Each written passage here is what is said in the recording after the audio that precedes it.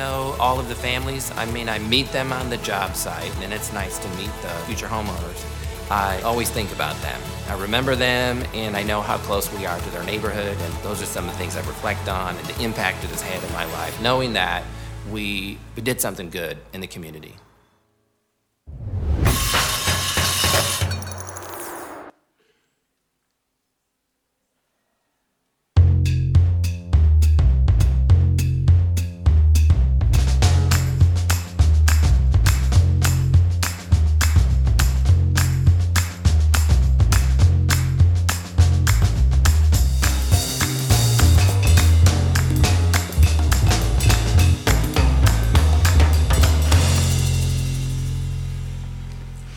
Well, good morning, East. It's good to be here with you guys this morning.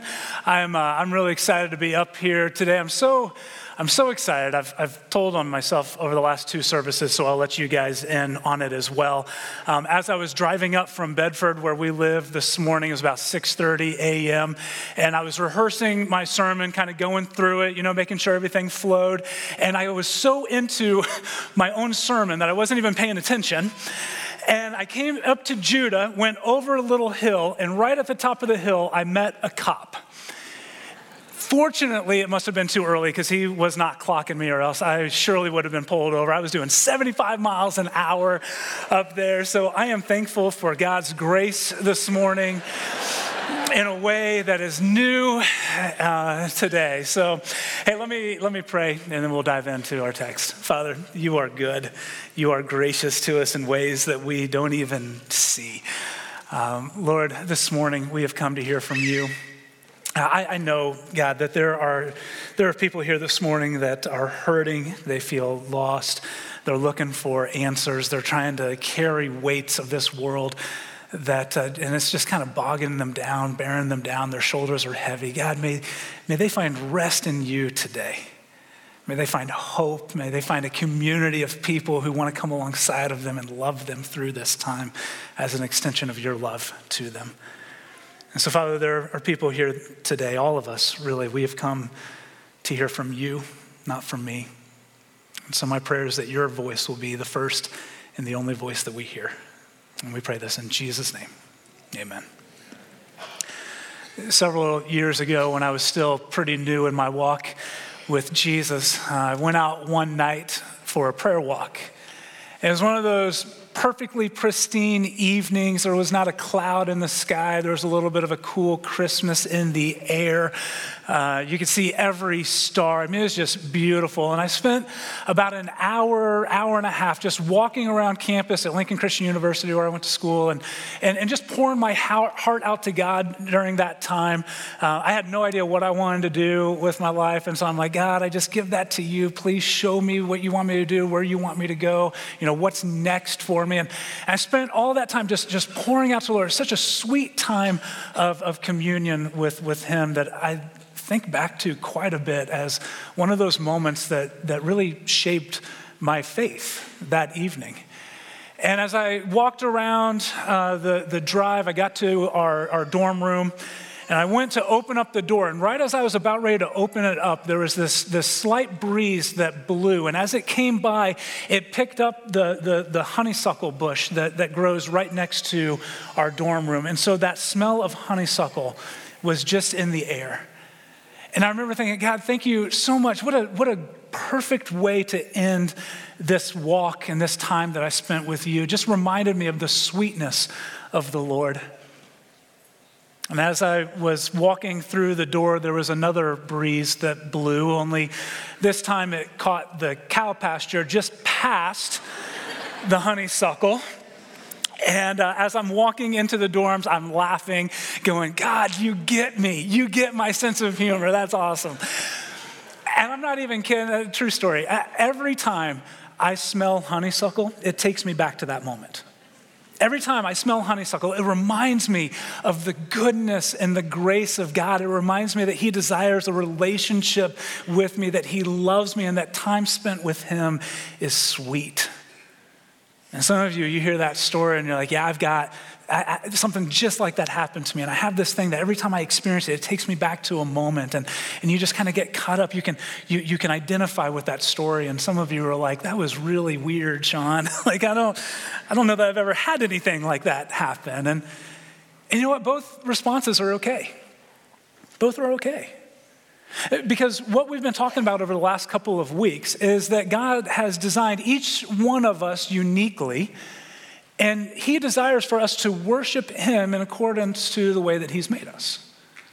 God desires our worship according to the way he has made us. We're in week 3 of the series called Move. And the idea behind it is that each one of us has a different way that we move closer to God and we feel like we best connect with him. We have a way that is unique to just who God designed us and created us to be, that we feel like we can best give love to God and receive love from him. And so some of you, you're a sensate like me. You feel like you can worship and you feel closest to God when all of your senses are engaged.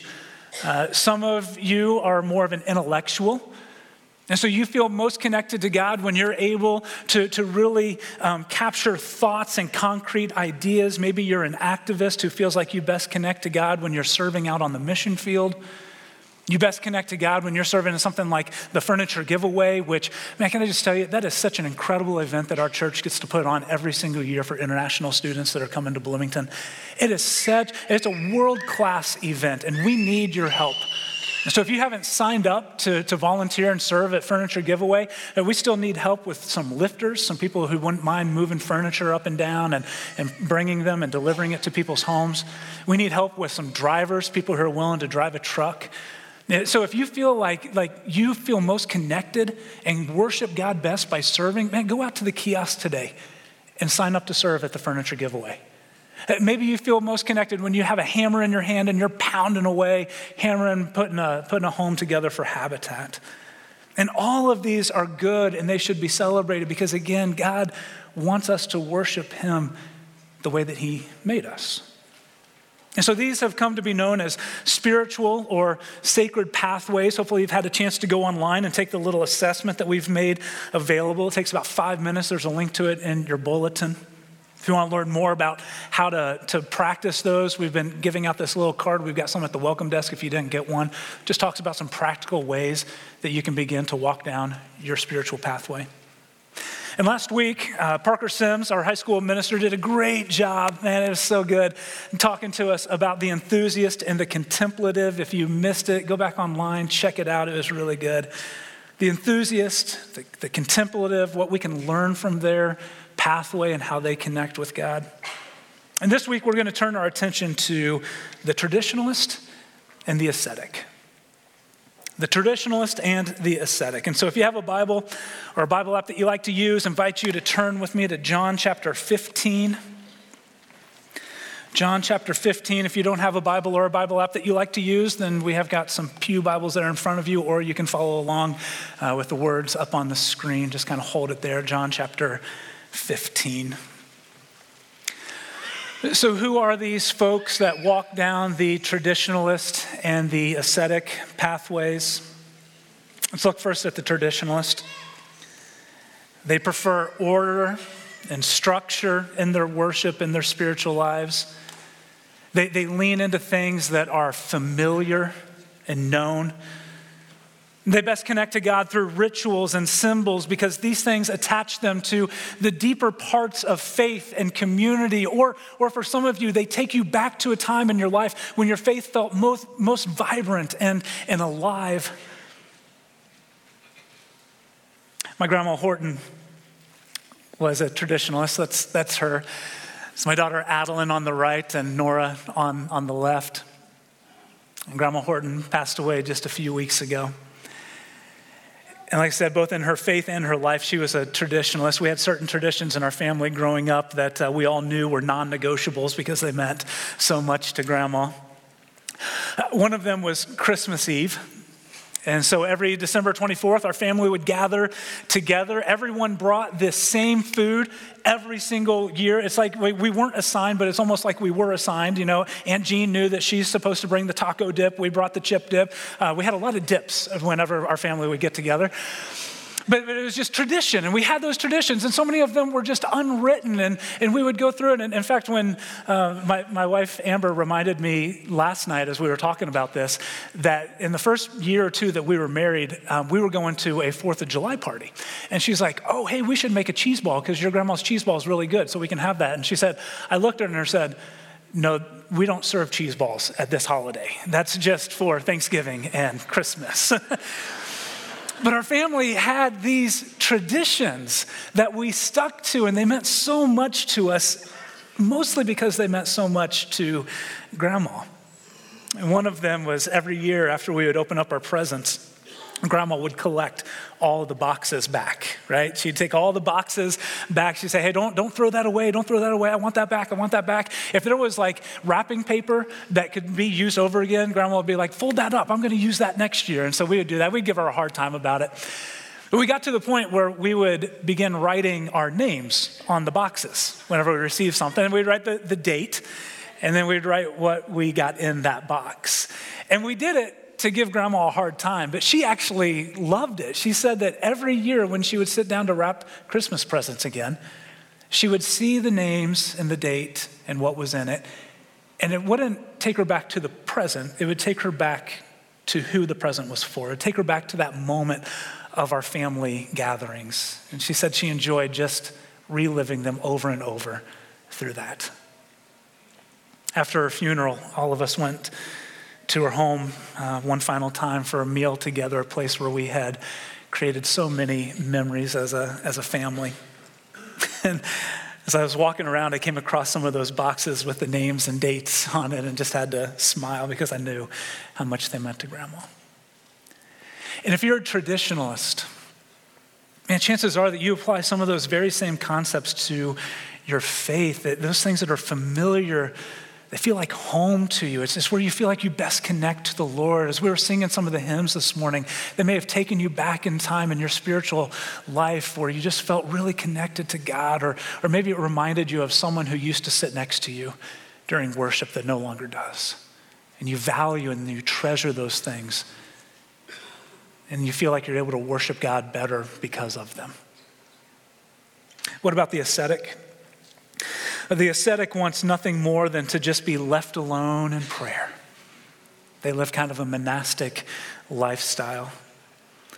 They value silence and solitude so that they can reflect on the Lord without any interruptions or distractions. They live a simple life physically and spiritually.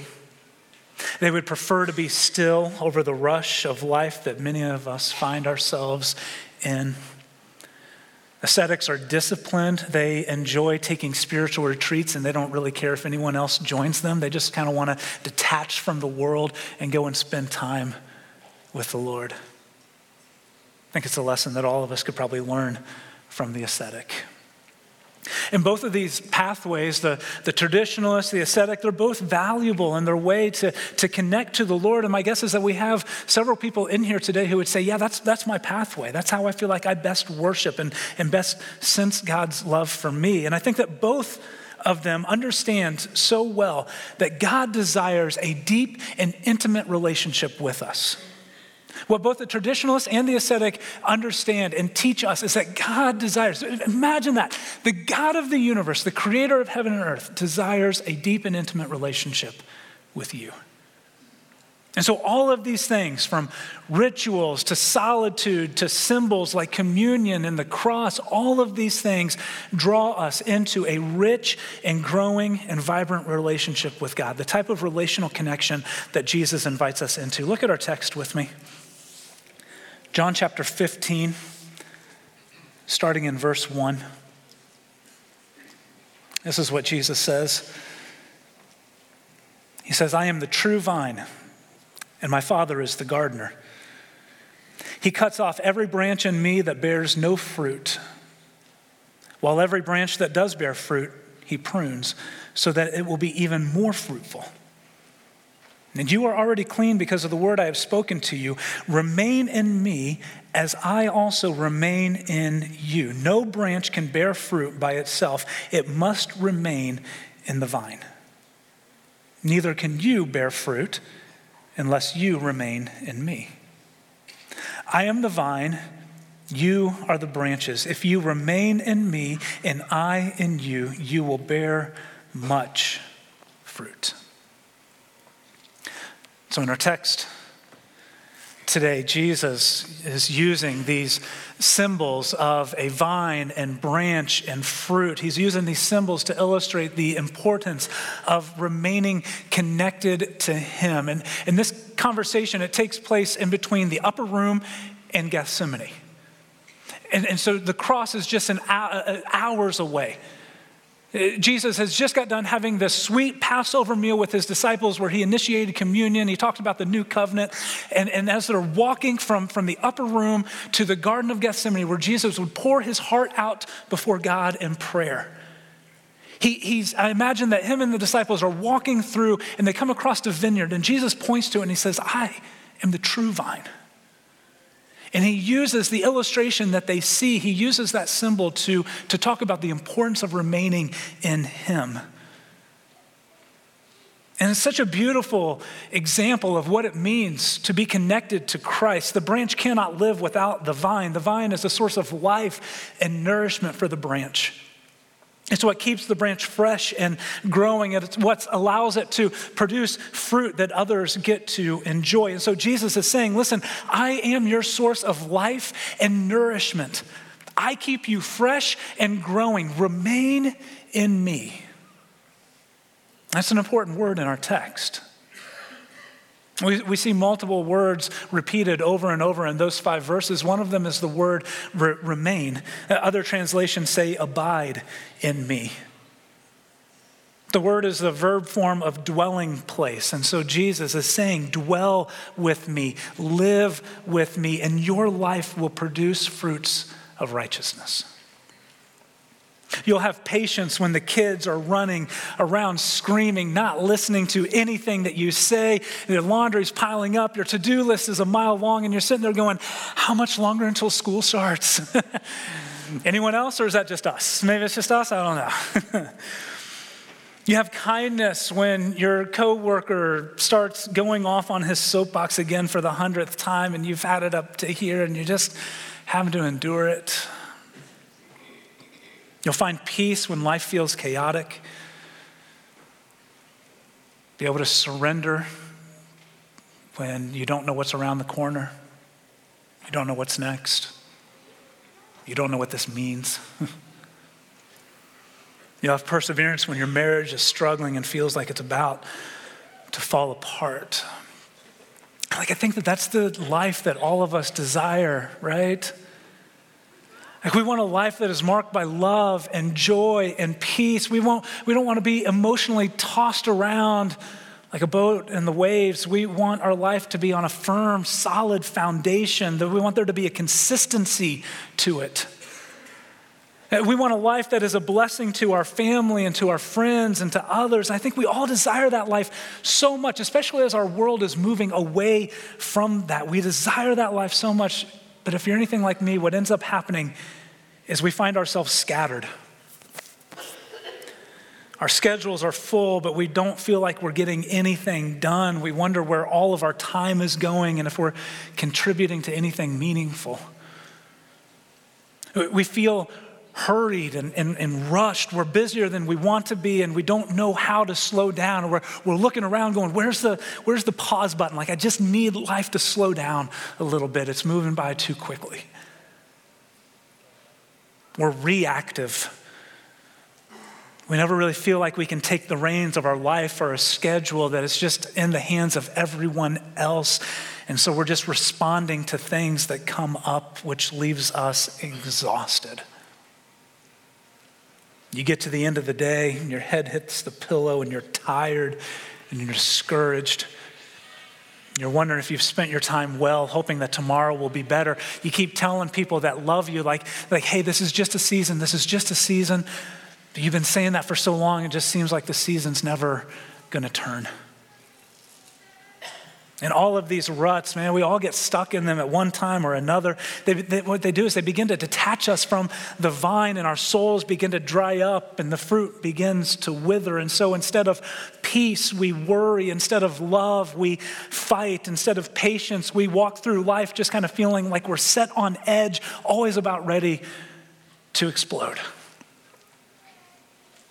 In our busy schedules, we find ourselves constantly juggling relationships and responsibilities, and we feel like we have all of these balls up in the air, and we look down and we're dropping more of them than what we're able to keep up, and we just feel tired and discouraged.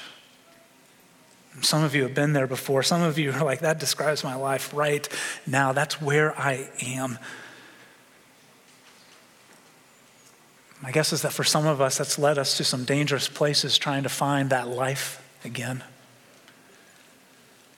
It's led you to addiction. It's led you to unhealthy relationships.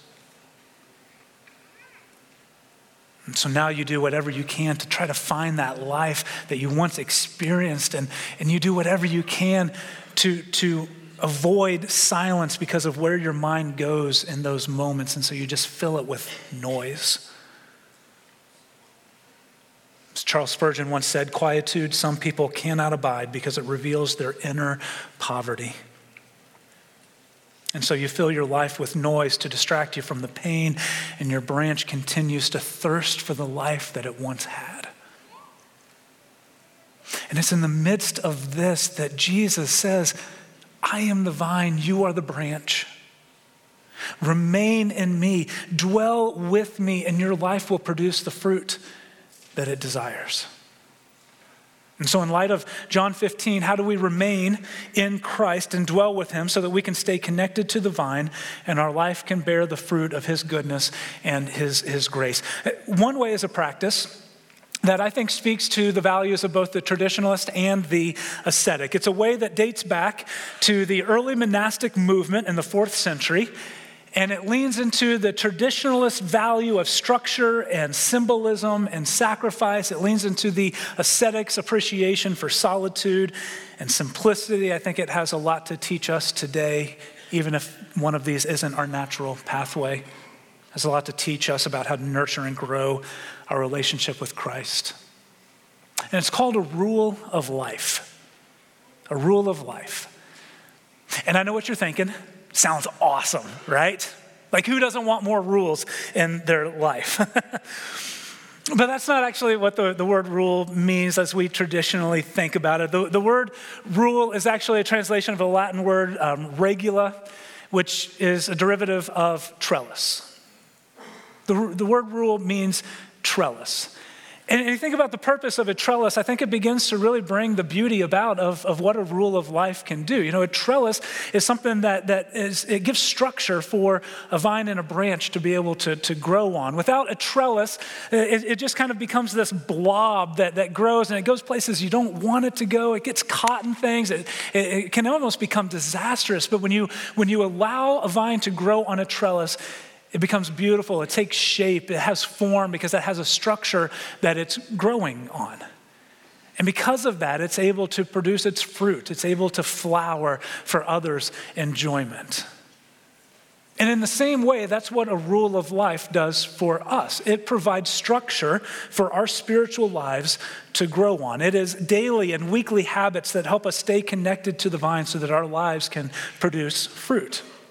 And there are so many great resources out there to help you develop a rule of life. If you haven't read it before, man, I highly recommend Pete Scazzero's book, Emotionally Healthy Spirituality. I went through that book about 10 years ago, and I had to reread it for a course that I'm going through just a few weeks ago, and it reminded me just how good it is. And at the end of that book, he talks about how to develop a rule of life. But one that I recently read is a book that Tyler Cadwell, our middle school minister, gave me. It's an excellent resource on this. It's called The Common Rule. And the subtitle is Habits of Purpose for an Age of Distraction. And doesn't that describe like the world that we live in right now? An age of distraction. I read something last week that we are distracted on average every 3 minutes. Every 3 minutes, something distracts us. And so the principles in this, and really just the principles in a rule of life, help us to focus and remain grounded and put practices and habits in place that our faith can begin to grow on. And so here's what I want to do as we close this morning. He recommends 8 habits that can form your rule of life. 4 of them are daily habits, 4 of them are weekly habits, and they're all designed to help us love God and love others more. They help us attach to something or detach from something. And so I want to walk through these 8 habits, and my challenge to you is this. Are you guys ready for a challenge?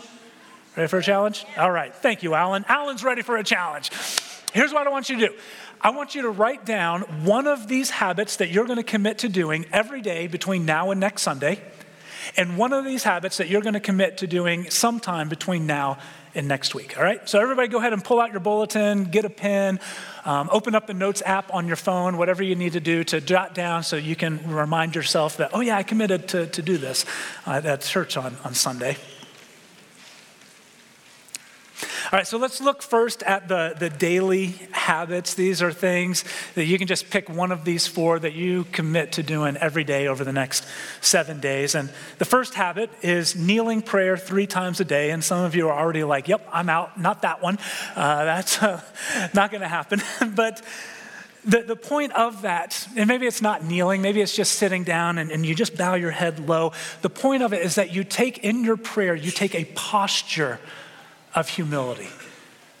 Prayer itself is already an act of humility. It's saying, Lord, I cannot do this on my own. I need you. But by kneeling prayer 3 times a day, you take on the posture of humility. And by doing it scattered throughout the day, morning, noon, and night, you're reminding yourself that there is nothing I go through in the day that 1, the Lord is not there. 2, he's not interested in. And 3, that I can't bring to him. And so maybe for you, you commit that every day over the next 7 days, you're going to kneel in prayer 3 times a day. Number 2, share one meal with others. Share one meal with someone that you love, a friend, a family member, a coworker. You can invite one of your neighbors over for a cookout. Just share one meal with someone every single day. And in that time, have a meaningful conversation with them. Put your phones down, leave them in the car, put them in another room, and just have a meaningful face-to-face conversation with someone over a meal.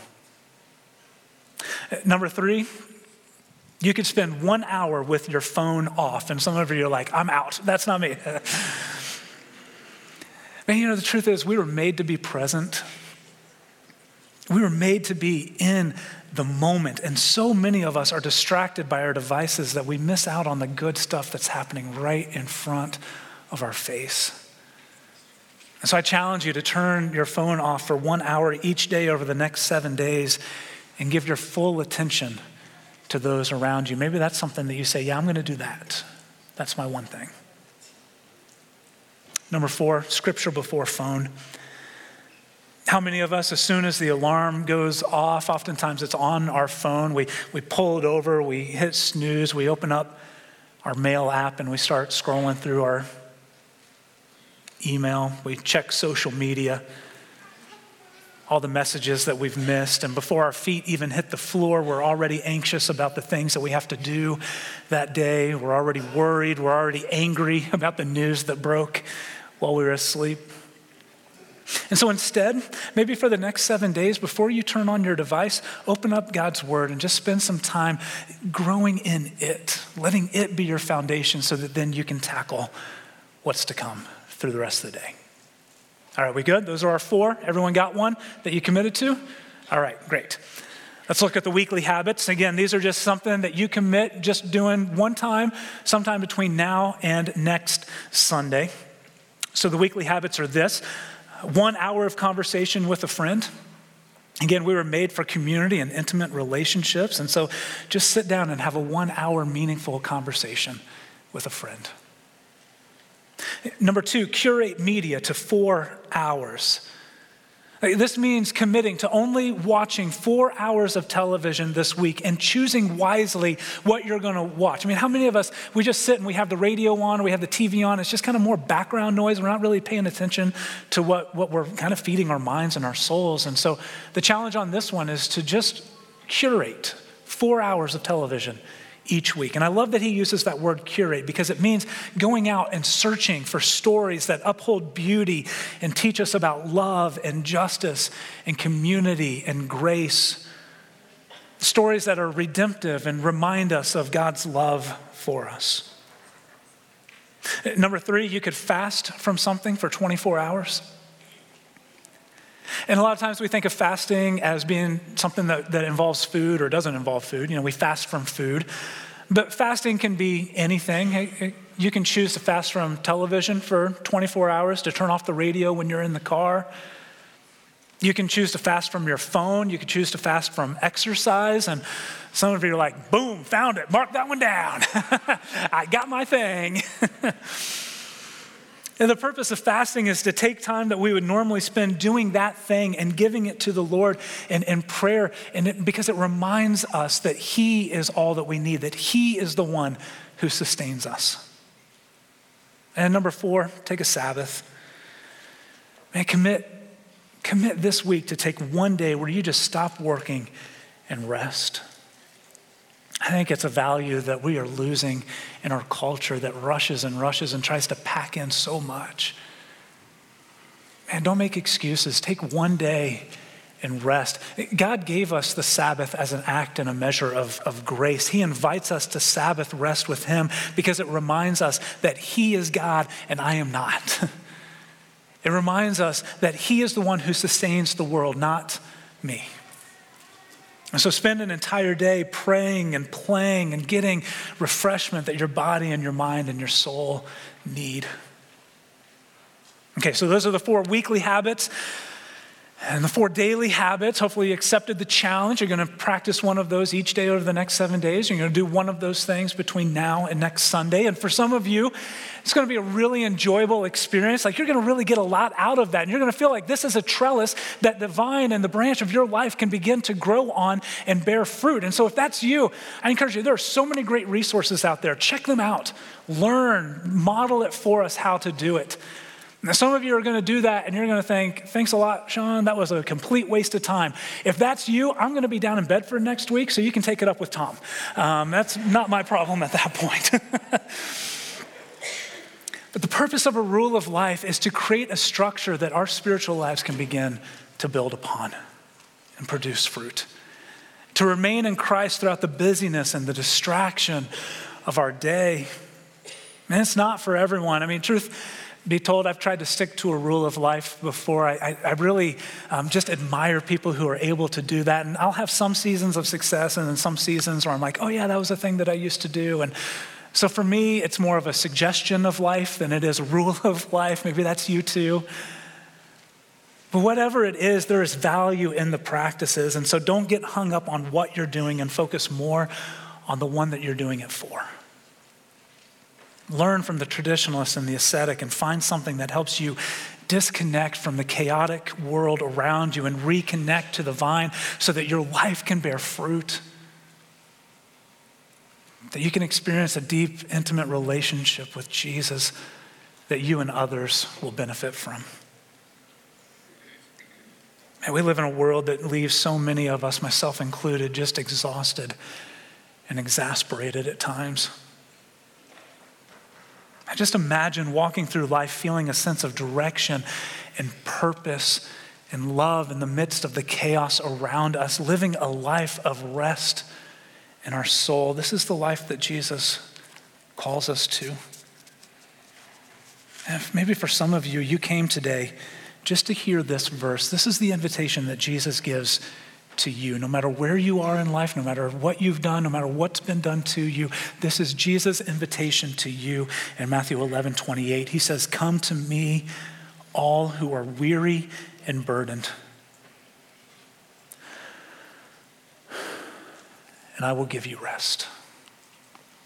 Come to me, all who are weary and burdened, and I will give you rest. Jesus invites us to get away from the noise and the busyness, to get away from our rote religious duties that lost their meaning years ago, to move away from these things and towards him. And when we do, our souls will find rest. And the greatest rest of all that Jesus gave us is the confidence knowing that we don't have to do anything to earn God's love. He's already done it for us. He's already freely given to us through Jesus. And because of Jesus, we don't have to work for our salvation. We can rest in him knowing that our sins have been forgiven and that we can be in a relationship with our Heavenly Father because of his sacrifice on the cross that paid the price for our sin. And so as we close this morning, we're going to close by sharing communion.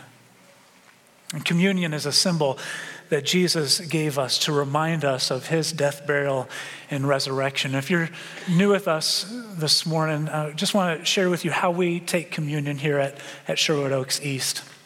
At the 9:30 service, I think I confused a lot of people because I shared with them how we take communion at Sherwood Oaks Bedford, where we use 2 trays. But we only use 1 tray here at Sherwood Oaks East, so I'll try to give the right instructions this time.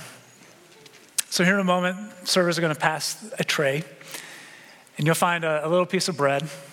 And what that bread does is it's a symbol that helps us remember Jesus' body that was given for us on the cross as he laid down his life and took the punishment for us that our sin deserved. And then there'll be a cup, and we invite you to take one of the cups. And the juice helps us remember his blood that was shed that washes us white as snow so that we can be forgiven and set back in a right relationship with God. So let's take a few moments now as we close off our service to remember the gift of Jesus and the grace that we have in him.